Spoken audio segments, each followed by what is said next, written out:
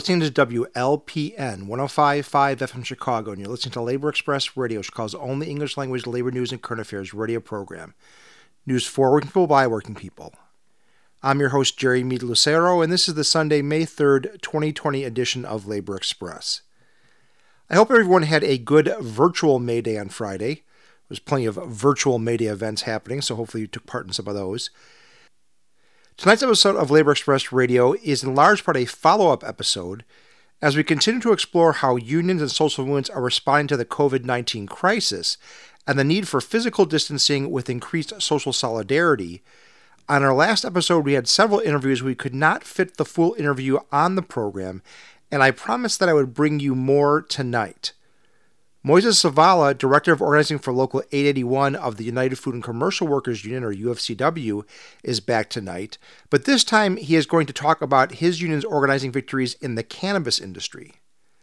Eric Basir, trained motorman for the CTA and member of ATU Local 308, is also back, this time to talk about his own struggles with COVID-19 and his frustrations with getting testing and sick time through his employer. But we do have new voices on the program as well. We have nurses to hear from Stroger Hospital, where staff said the hospital is not following CDC guidelines and is therefore putting both employees and patients at risk.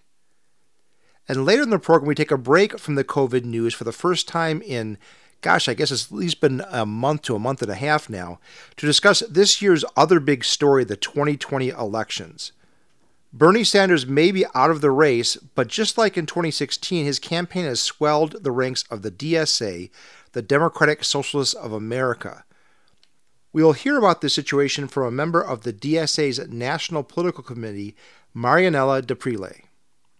But let's start with those nurses. On Monday, nurses, members of National Nurses United, or NNU, at Stroger Hospital in Chicago, Chicago's flagship public hospital, held a physical distancing, COVID-safe small rally outside the hospital to protest what they say are practices forced on the staff by hospital administration that violate CDC guidelines and are placing their health, that of their coworkers, their patients, and their families at risk. These include the use of inferior and inadequate PPE, personal protective equipment, even though the hospital has stockpiles of the proper PPE. It also involves other testing practices that fall far short of what should be required to ensure a COVID-safe working environment, as safe as it can be for workers tasked with treating COVID-19 patients. We only have time to hear from two of those nurses tonight, and only a couple of their stories and complaints, but the rest is available on the web now through the laborexpress.org website. Hi, I'm Genevieve Lewis. I'm a nurse here at Stroger, and I work in the neonatal intensive care unit upstairs. Our nurses are doing a job that carries a risk to our lives, our families, and our community. The hospital should at least provide us with proper protection, and they are not doing this. Several of our neonatal nurses, including myself, were bullied and intimidated by management to remove our level 4 coveralls, which do confer protection from viruses. We had to invoke our union rights and refuse to remove our coveralls when working with suspected COVID-19 patients. We are a public safety net hospital. We should take the lead in stopping and controlling coronavirus. Instead, our hospital administrators over there are being negligent and irresponsible. We shouldn't have to fight management and the virus. We want policymakers to ensure that all hospitals nationwide have proper level 4 PPE to protect our nurses, so we can do all our jobs responsibly and with peace of mind. Management needs to stop harassing nurses who are simply trying to protect themselves and their families from this virus. Hi, my name's Consuelo Vargas. I'm an ER nurse here at Stroger Hospital. Management is not following directives from the Chicago Department of Public Health nor federal OSHA. Cook County Health and Hospital System is obligated to screen all staff for COVID-19 symptoms before and after their scheduled shifts. This is not being done. I have not been screened during this crisis, nor have my colleagues. Management must screen all staff for symptoms and should take their temperatures as well. Currently, management is not tracking staff who have been exposed to COVID and isolating them. Instead, it instructs staff to work until they have symptoms, even after exposures. This could be exposures to patients or our coworkers. There's nurses throughout the hospital that have been out on COVID, and none of their colleagues were checked to see if they had symptoms or tested or swabbed. According to the CDC, 25% of those infected may never have symptoms, yet may still pass the infection to others. This policy puts patients and staff at risk. We are demanding contact tracing and testing for those who are exposed regardless of symptoms. We are demanding a policy where those who are infected are not forced to keep working and endanger others. Again, that's all I have time for tonight, but the full press conference is posted online, and you can hear it or even see it, because there's a video of it, at laborexpress.org. It also includes transit workers who were there to support the nurses and talked about their own issues with COVID-19, so check that out. You're listening to Labor Express Radio News for Working People by Working People. Moises Zavala is a director of organizing for Local 881 of United Food and Commercial Workers, UFCW. Moises was on our last episode talking about the workers at Raimundo Food Group in Bedford Park who walked out over COVID-19 concerns. Moises, in that same interview, started to talk about another interesting topic that we did not have time for last week, UFCW's recent successes organizing workers in the growing cannabis industry. He also talked about how UFCW has pushed for COVID-19 protections for grocery store workers. Here's the remaining part of that interview. Yeah, I'm really glad you brought up the cannabis industry and the organizing that's going on there. This is a topic, actually, that we kind of dropped the ball on. There was some interest that was raised with our listeners in this topic, and I had reached out to you about this a couple years ago, and we kind of dropped the ball. At the time, I think it was when you first had started to organize, and there was a group of workers in the Chicago area that you were working with, and I guess when I was reaching out to you for this interview, I mentioned it, and you had said that you had just had a recent victory there. Can you talk a little bit about some of these recent successes you had? Sure. This is a cultivation center for one of the biggest cannabis companies, Cresco. It's a cultivation center in the Joliet area. This group of workers reached out to us. And again, one of their primary reasons for organizing was on health and safety. And of course, everything else that is typical, they wanted to improve healthcare, they wanted to improve wages, but to many of them, the health and safety was the core reason for unionizing. We supported these workers in their efforts to unionize. They finally had their election in January, and they won overwhelmingly. And I say they finally had their election because early on, the local reached out to Cresco and wanted to approach things in good faith. And so we asked for recognition. We asked Cresco to recognize these workers as part of the union. And Cresco, unfortunately, did what many companies do, and that is drag things out.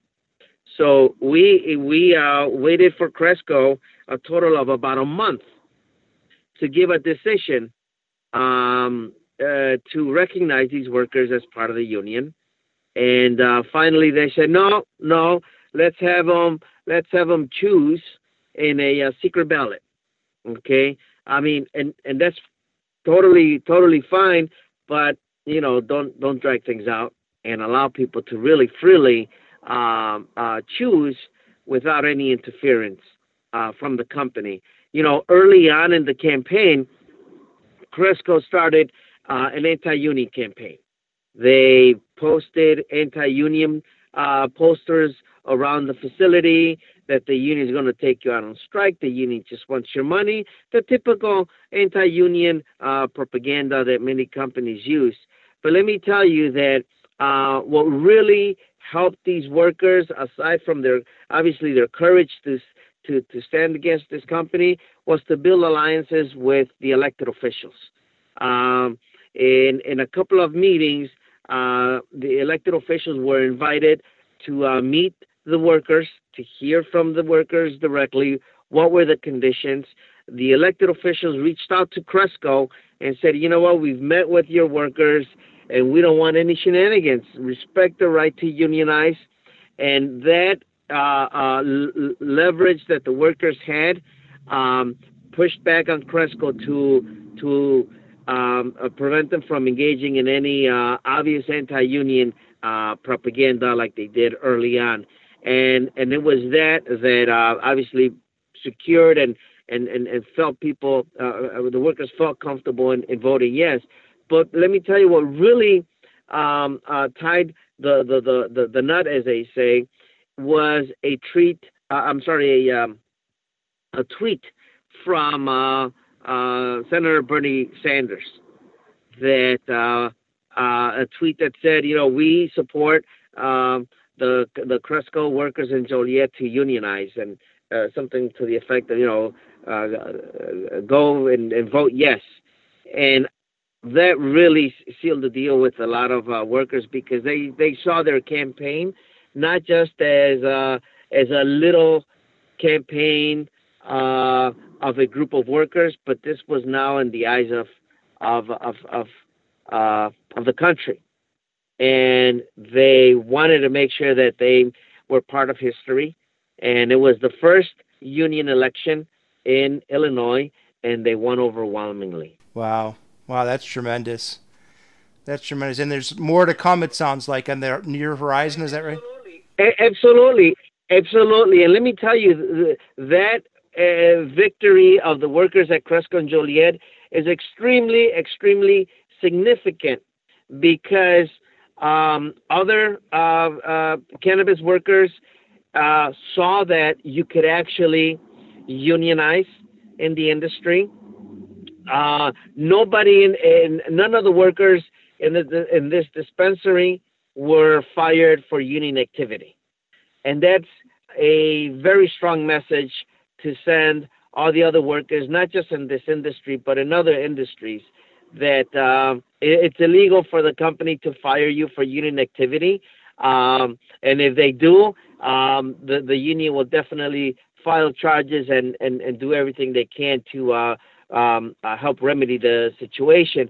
But because the Cresco Joliet facility won their election, it really motivated other cannabis workers to do the same thing.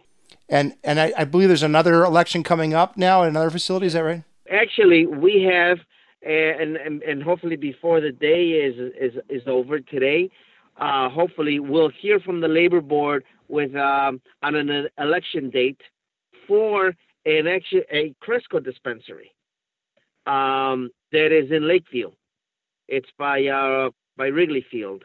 Again, what motivated that group to unionize was the lack of concern during this crisis, and if that's what it's going to take, then we have to be ready now, tomorrow, and next week to do our best in supporting the workers, their effort to unionize. Listen, I've taken up a lot of your time already, and I don't want to take up too much more of your time. But before you go, I do want to at least ask you briefly about the workers in your grocery stores, because of course they're very much on the front lines here. What have you been doing with them in terms of organizing with them to try to keep them safe? You know what? I can't tell you how proud we are of our members in these grocery stores. They are true heroes. They go to work. They face the crisis, and it's all to make sure that people buy and get what they deserve, or what they want, in order to be safe in their homes. So, I really want to do a shout out to all the grocery workers, members of Local 881, and all the other members of other UFCW locals. Thank you for doing the work that you're doing. Thank you for being there for us. Let me now share with you that we've been able to talk with the companies that we represent, and we've been able to negotiate hazard pay for our workers. We've been able to have what they call some clear screens by the registers for the cashiers to at least to help prevent people from talking directly at them that may be infected. The social distancing. I mean, I'm amazed in some of these stores. They have stickers on the ground, and the customers have been cooperative in that sense. In some stores more than others, but none of this could have happened without the will and the participation of our members to do their jobs, and just their commitment to their community. Right. And I understand too that the employers have been convinced to provide, like, masks and gloves and things like that as protection as well, and things like that. Is that true? Yes, absolutely. Our members are wearing gloves, are wearing masks. I mean, and we're living through a weird moment in our history where the people in this country are unable to get what is necessary, the equipment that is necessary, the healthcare workers to begin with. So obviously, in the very beginning, the priority was to make sure that healthcare workers had masks, for example, and gloves, and now we see that the grocery workers, and we've been pushing for grocery workers to have those same kinds of standards as well, because of the level of exposure they have to the public. And now they have equipment that they can use to be able to continue doing an excellent job. Right. Yeah, that's certainly true. That's certainly out here where I'm at. I've been, every time I try to avoid going as much as I can, but when I do go, I try to let the workers know how much we do appreciate what they're doing, because they're definitely putting themselves at risk to be out there. So, thank you, Moises, so much for taking out so much time. I know you're very busy these days, so I appreciate you spending time to talk to us, and we'll keep doing our best to highlight what these workers are facing and the amazing steps they're taking, not just for themselves, but on behalf of all of us. By taking these actions, they're really benefiting the class as a whole. So thank you for taking our time to talk about their stories. Oh, no. On the contrary, thank you for taking the interest, and thank you to all local 881 EFCW members and members of all the unions that are out there, committed to their communities, and we will remember this for a long time, and we shouldn't forget the work that these folks did to make sure that their community was well supplied during this crisis. Thank you very much. You're listening to Labor Express Radio, Chicago's only English language labor news and current affairs radio program. On the last episode of Labor Express, we also heard from CTA-trained motorman Eric Basir, who's a member of ATU Local 308 and Transit Workers Unite. On that program, Eric discussed a group of trained cleaners who staged a walkout over COVID-19 concerns. Eric himself has been battling with COVID-19 for several weeks. You'll hear him cough quite often in the following interview.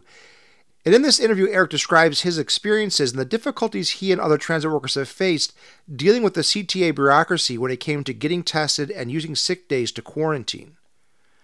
Disclaimer here, Eric speaks here on behalf of himself, of course, and for Transit Workers Unite, but he does not speak representing the CTA or ATU. I'm here with Eric Basir, and he is a transit worker in Chicago. You work on the rails. We talk to Eric Slater frequently, and I just talked to him recently, and he works on the bus side, but you're on the rail side, right? Yes, sir. And how long you been with CTA, and what do you do with CTA? So, first of all, I always like to put out there that I'm speaking as a transit worker, as a worker, in transportation. I'm not a elected leader. I'm not a union officer. I'm not speaking on behalf of the union. I'm not speaking on behalf of my employer. I'm just speaking on behalf of myself. And then there's a caucus of us, a very small budding group within our union that's independent that we try to organize for justice issues. So um, I am a train operator and a motorman. Some call him a train driver. And I work on what's called the Brown Line. And I just love the job. It's a lot of fun. But 2 weeks ago, reported to work, and I'm like, you know what? I'm coughing. And this thing just was out there, and they said, nope, go home. So here I am. Right, right. How you doing, by the way? Well, thank God. I hate to use the word luck. I really don't believe in it, but I'm fortunate in that I have a cough. It's the strangest cough I've ever had, because this is 2 weeks now. 2 weeks, and it just seems like it's just staying in me. But that's the only symptom I've had, and I am in quarantine. My family's taking good care of me.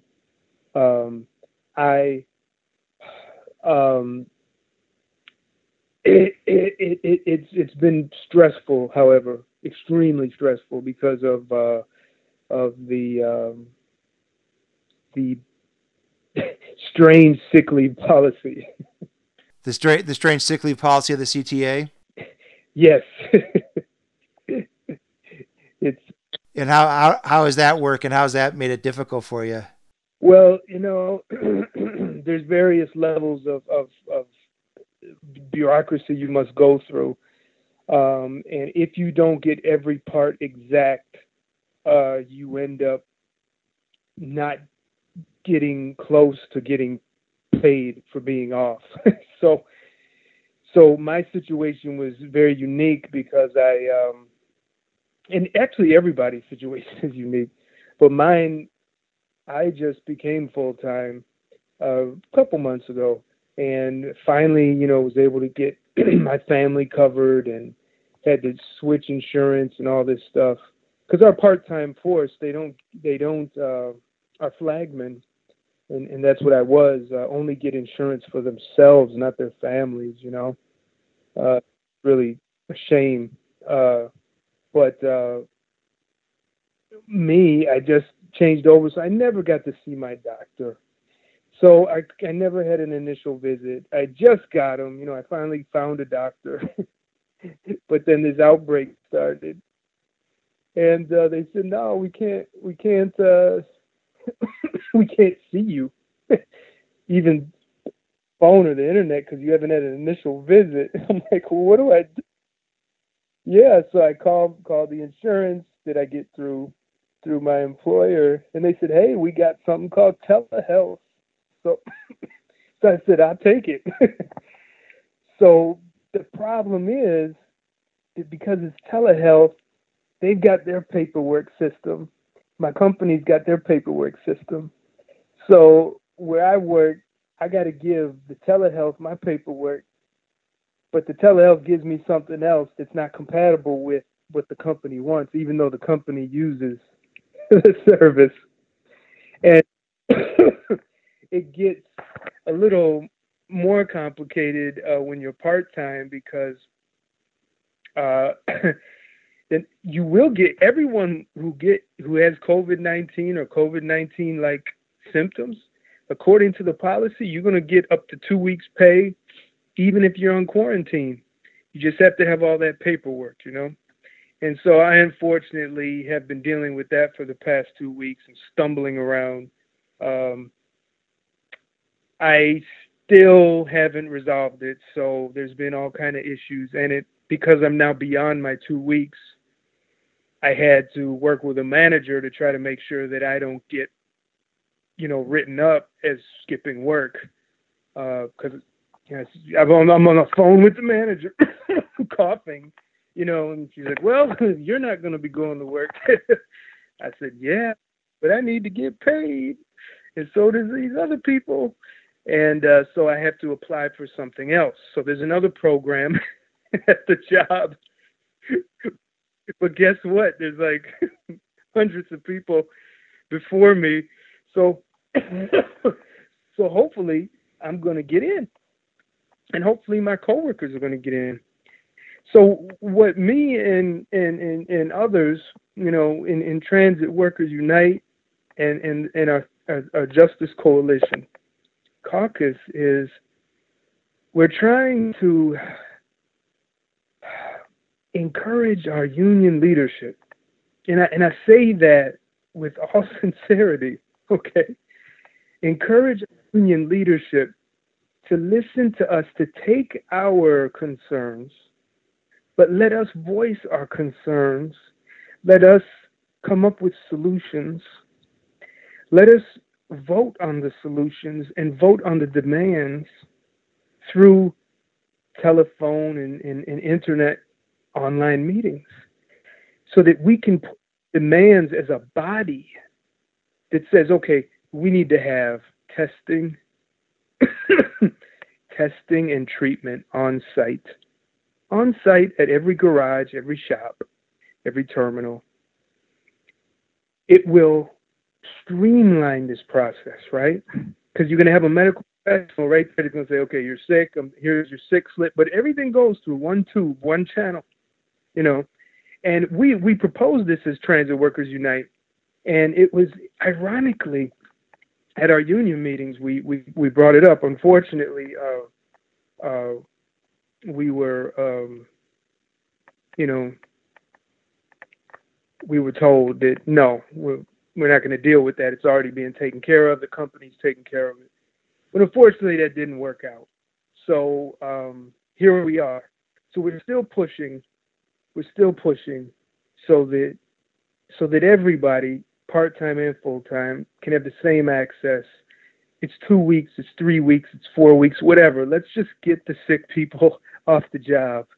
Let's get them paid. And the co-workers that have children that are out of school and at home, let them go take care of them, because they're so stressed out, and pay them, and what they're doing, and this was told to me, is they're saying, well, you're done with your 2 weeks. Okay, you're going to get 2 weeks pay if you get the right paperwork. You can give up your vacation days as paid time off. And I said, well, I don't have any vacation days, and neither do a bunch of other coworkers, because we don't start accruing as full-timers until a year from being. If you were part-time for 6-7 years and then became full-time, it doesn't matter.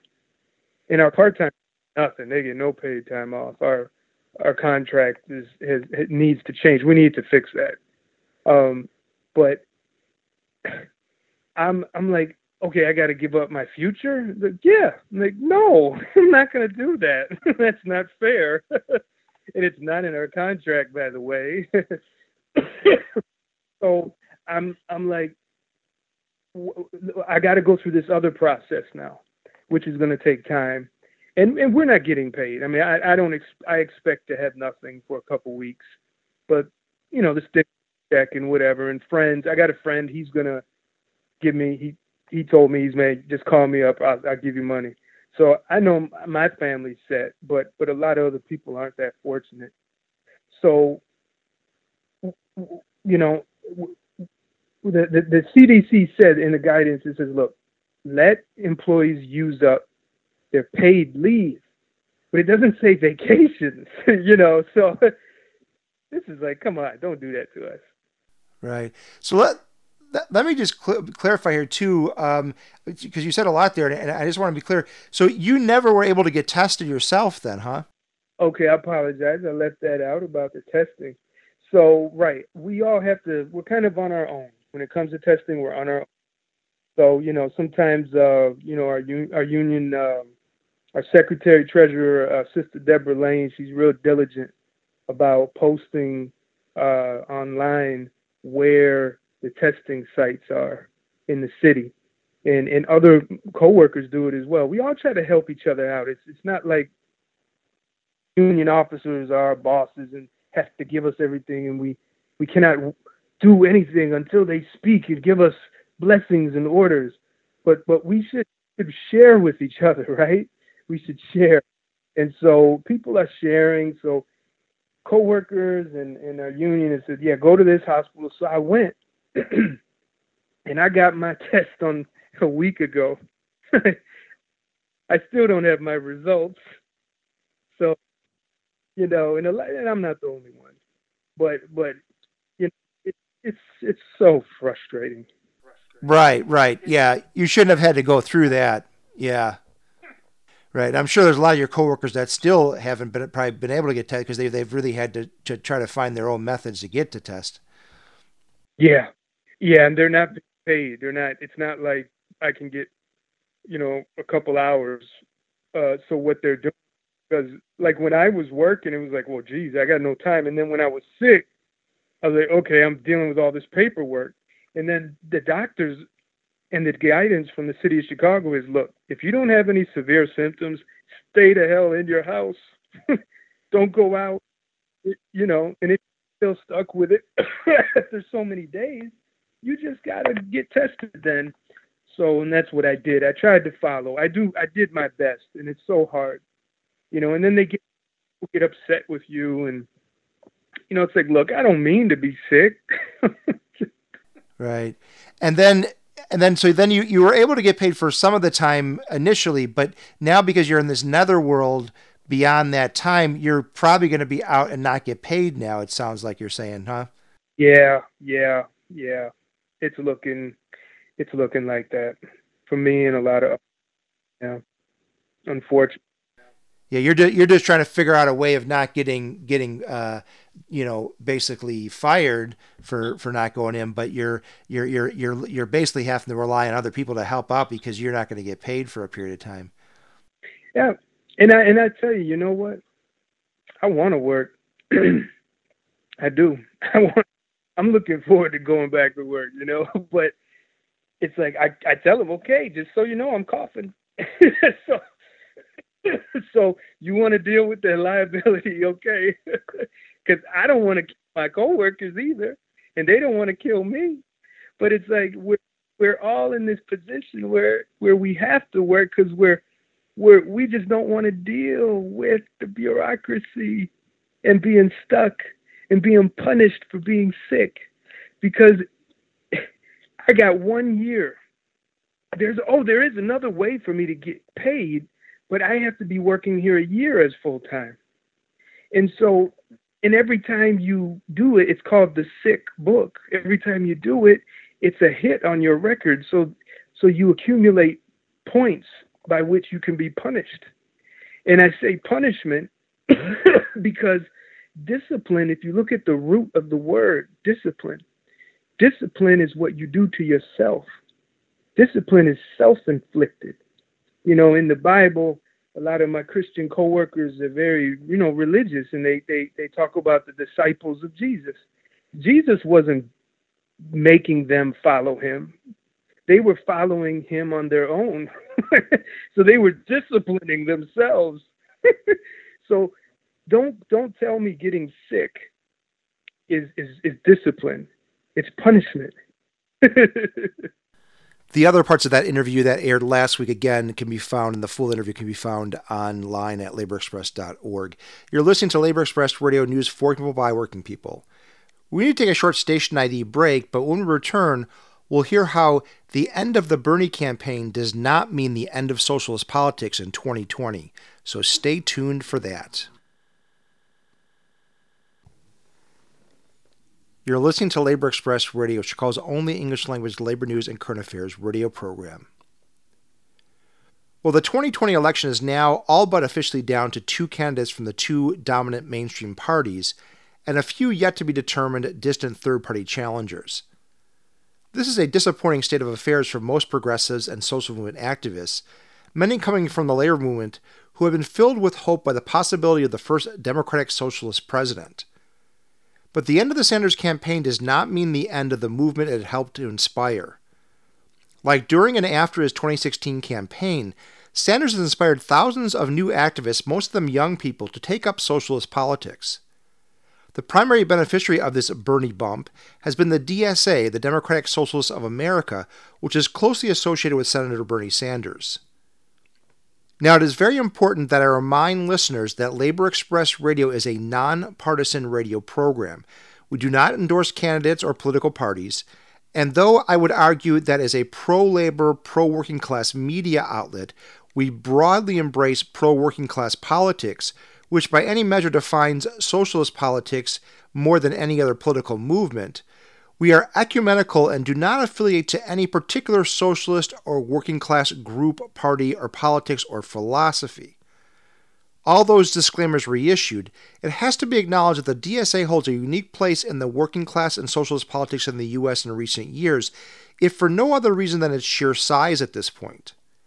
It is really the only socialist grouping that can place any claim on being close to being a mass party, and a mass socialist political party has not existed in the U.S. in at least 70 years. This state of affairs is worth spending a bit of time on Labor Express Radio, especially given DSA's growing partnerships at the national and local level with major unions.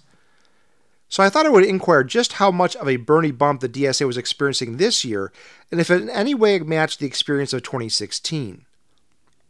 I spoke with Marianella Deprile, who is not only a member of Chicago DSA, but is an elected member of the National Political Committee of the DSA.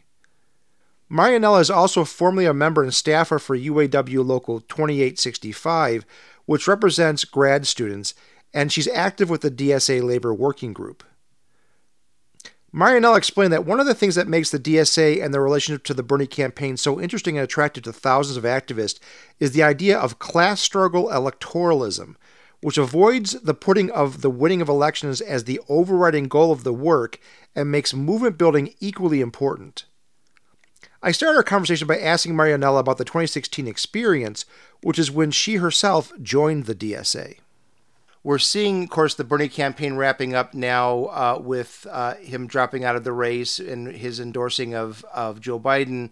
But rather than, I think, people who were very excited about the possibility of a Democratic Socialist president, certainly it's unfortunate to see that possibility lost. But I think people should be quite excited about the movement that came out of that and the movement building that's happened. And we can look back to 2016 as to, I think, an idea of what that means, because in 2016, so many people came out of the Bernie campaign and then became involved in socialist politics for the very first time. And DSA was the main beneficiary of that. It was in 2016 that the DSA became the undisputed largest socialist organization in the U.S., which has now, I think, become their catchphrase for themselves for good reason. You mentioned yourself that you joined in 2016. Can you talk a little bit about what you know about the growth that the DSA saw after the Bernie campaign that year?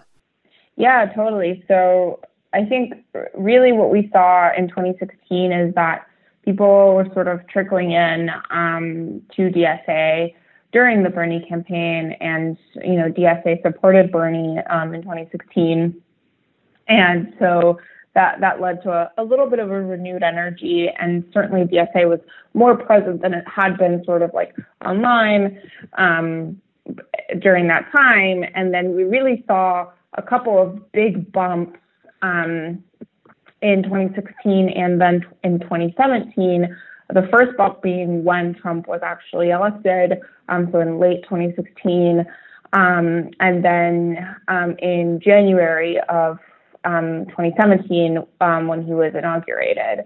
And so, over the course of about a year, DSA grew from 5,000 to 6,000 members to about 30,000 members in late 2017. And, it's interesting because the organization at the time, I think what happened is that, Bernie called himself a Democratic Socialist, and he talked about his policies, his democratic socialist policies, and so people just were like, okay, well, I like Bernie, I support Bernie, I must be a democratic socialist too, and that's how they ended up in DSA. But really, the growth that we saw at that time was kind of shocking to a lot of people, and it led to what is now the second largest ever, I think, convention of DSA in 2017, because the one that we had last year was even bigger. Yeah, and it's been sustained, right? I mean, it wasn't like a flash in the pan. From my understanding, the organization has, maintained largely that larger membership over the course of the last 3-4 years. Yeah, definitely. So I think, comparing sort of what happened in 2016 to what's happening now, I think one of the biggest things that this larger organization allowed DSA to do is really start to take on serious national level campaigns, which before, it had been able to do in some ways, but not really at scale. So one of the first campaigns that sort of fit that bill was the Campaign for Medicare for All.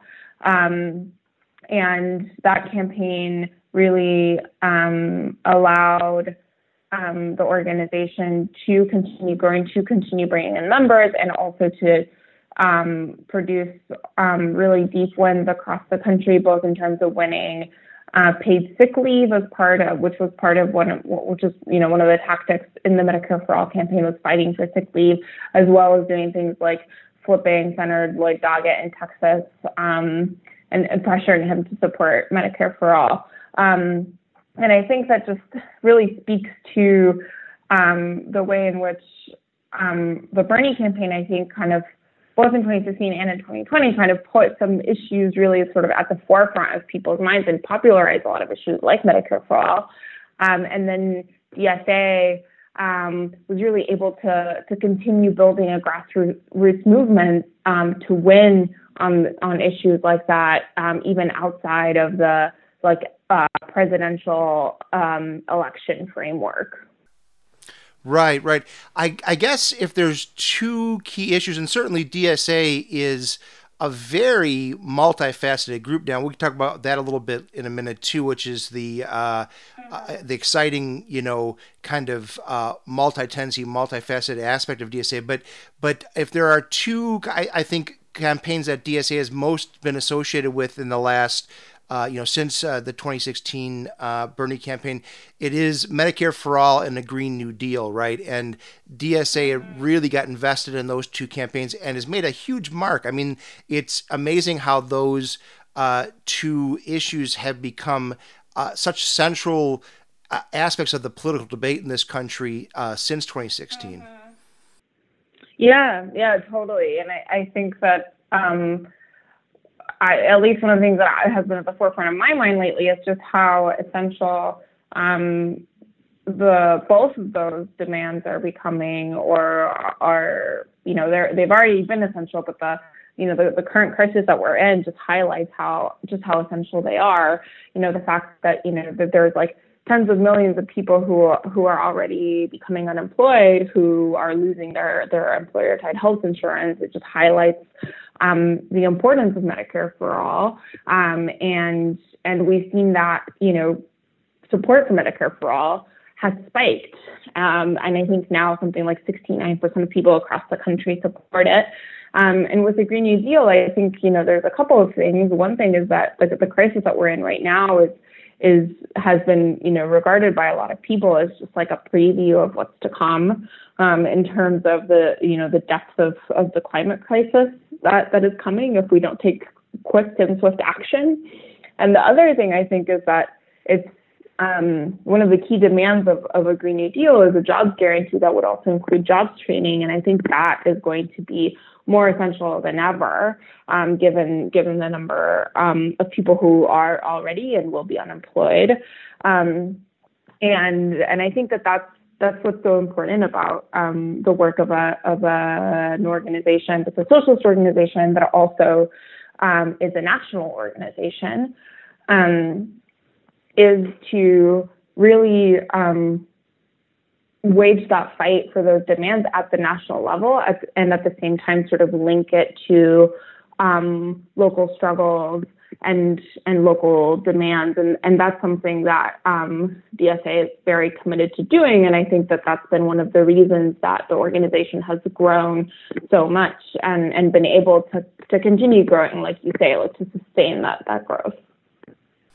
And talking about that growth, so you mentioned that in 2016, the DSA went from about 5,000 to 6,000, which right off the bat, that's a fairly substantial, size for a social organization in the United States. But it went from that up to like 30,000 members. Do we have a sense of, what the growth has been now like in 2020? Yeah, so I have some like fun numbers. So in about the 2 hours after Bernie dropped out, we had 500 people join the organization. And then in the week after Bernie dropped out, we had over 3,000 people join. And then since then, I think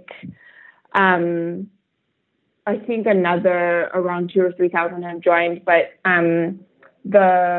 right now the total membership of the organization is right around 66,000 members across the country. Wow. Yeah. So those are certainly historic numbers for a socialist organization in the United States. That's really interesting. Definitely. Do we know, and those are national numbers, right? Mm-hmm. Do we know in Chicago what it looks like? So I don't have the numbers for Chicago, but I can get them, or I can let you know who can get them. But I know, I've heard just anecdotally that there have been, like a couple of hundred people joining over the space of 1 or 2 weeks, which is quite a few. But I don't have the exact numbers. Yeah. No problem. We'll follow up on that too later on as well. So that's no problem. But wow, that is really exciting. That's really tremendous to hear. And I think another thing that you raised in your discussion there too that I wanted to emphasize, which is this kind of the difference between electoral work, which when people I think typically get involved in a campaign like the Bernie campaign or any other typical election campaign, it's really pretty much just an electoral campaign, electoral issue, as opposed to movement building, right? And that is what makes, I think, the Bernie campaign and then its connection to DSA so different, is that so many people that were involved in the Bernie campaign are not looking just to get involved in electoral politics. They're interested in building a movement. And so it was a very easy transition to go from working on the Bernie campaign to join the DSA and then being a part of that movement building that followed afterwards. Yeah, totally. And I think there's a couple of things at play in what we're seeing happening in terms of people joining DSA out of the Bernie campaign. I think one thing that we're seeing is definitely what you're talking about, right? I think a lot of people were drawn into the Bernie campaign because it wasn't, politics as usual, or it wasn't like electoralism as usual. And I think another thing that really played a big factor is that DSA decided relatively early on, pretty early in 2019, to endorse Bernie Sanders and then to run an independent campaign for Bernie Sanders.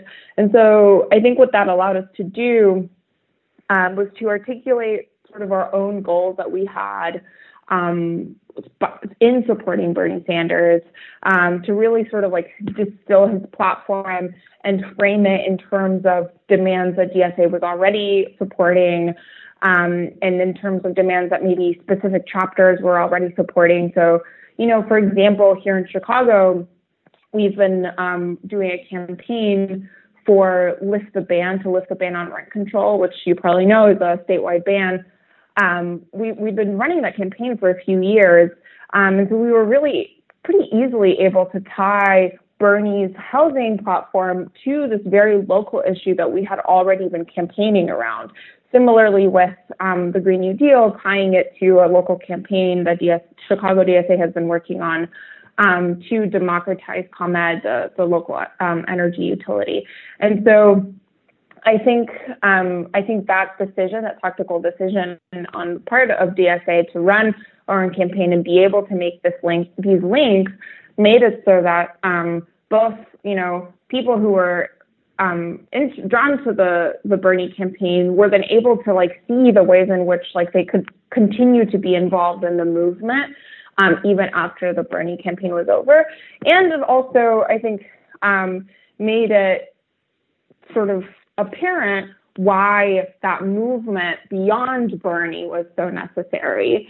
And then I think, we can talk more about this. I don't know if it's exactly what you're interested in hearing about, but at the 2019 convention, DSA passed a resolution called Cross-Struggle Elections, which basically outlines an approach, a kind of strategic approach to electoral work that would prioritize, over merely just winning the election, would prioritize naming the enemy, naming explicitly socialist demands, organizing, right? Using a campaign and using the candidate's office if they got elected to continue to organize, as well as build movements for specific issues. And I think that that approach of cross-struggle elections really informed DSA's approach to the Bernie campaign in such a way that is allowing us to absorb all of these people who are really excited about Bernie and are now really excited to continue to fight. Absolutely. I'm very glad that you brought that up. I think that speaks very much directly to what makes DSA and many of the people that got involved in the Bernie campaign so different than other forms of electoral work. A lot of us that I think tend to be concerned about getting involved in electoral work because of the way it tends to pull people away from, movement building, felt much more comfortable with this because it doesn't do that. It's integral. It keeps, tied to those kind of bigger movement building efforts. So I'm really glad that maybe if you want to say a few more words about that, class struggle approach to electoralism, I think that's really worth highlighting. Yeah, totally. Well, I think that there is this sense often, right, like you're saying in electoral work, that it's very limited and it can often really burn people out, right? You're your one goal is to get enough signatures and then get enough votes and then get the person in office. And really the way that myself and other people who really pushed for DSA to adopt this cross-struggle approach to elections, the way that we've been thinking about it is that elections are one tool in the socialist tool belt, right? And they're one tool that we can use to popularize our ideas and to build our movements. And we can't deny the fact that elections bring a lot of people out. They get people active. They capture people's attention, and we can take advantage of all of those things. But we don't have to get swept up, right, in the politics as usual of them. And so really, what we should be doing is running candidates and supporting candidates who are open socialists, who can really serve as tribunes for our politics, which certainly Bernie Sanders proved, even though that he didn't have to be coached to do it, he proved very much to be a tribune for democratic socialism. So that's just one, very prominent and big example, but there are certainly others. Right, we should be running these candidates who are tribunes for our politics, who will commit to being organizers before anything else, who will commit to using their office to organize the working class, to name the enemy, to very clearly say, it's, landlords who are responsible for, and developers who are responsible for the housing crisis and things like this. And also to really make it a key point of running elections to bring people into the organization in such a way that they become committed socialists for life, right? And that they're not sort of stuck in the every 4-year cycle of getting activated for an election, not really knowing where to go, and then sort of getting activated again. rather getting people really organized, truly, and absorbed into the organization. And I think another really big and important part of class struggle elections is the way in which unions can become like a really key partner and a really important both constituency for a potential candidate or potential person who will hold office, but also a source of power.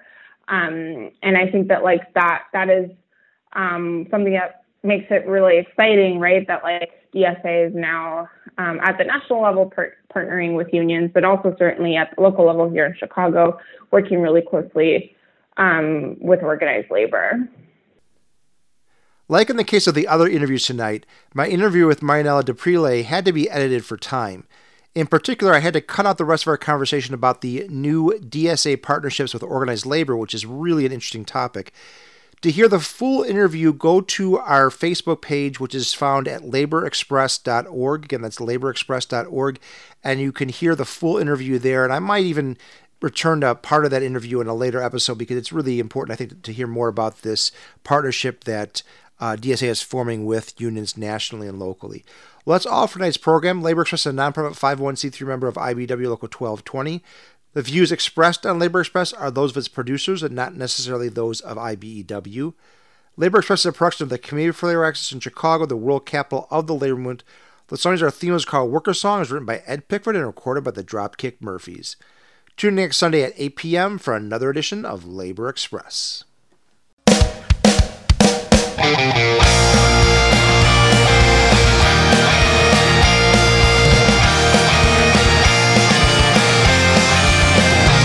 Yeah, this one's for the workers who toil night and day, by hand and by brain, to earn your pay, who for centuries on past for no more than your bread, have bled for your countries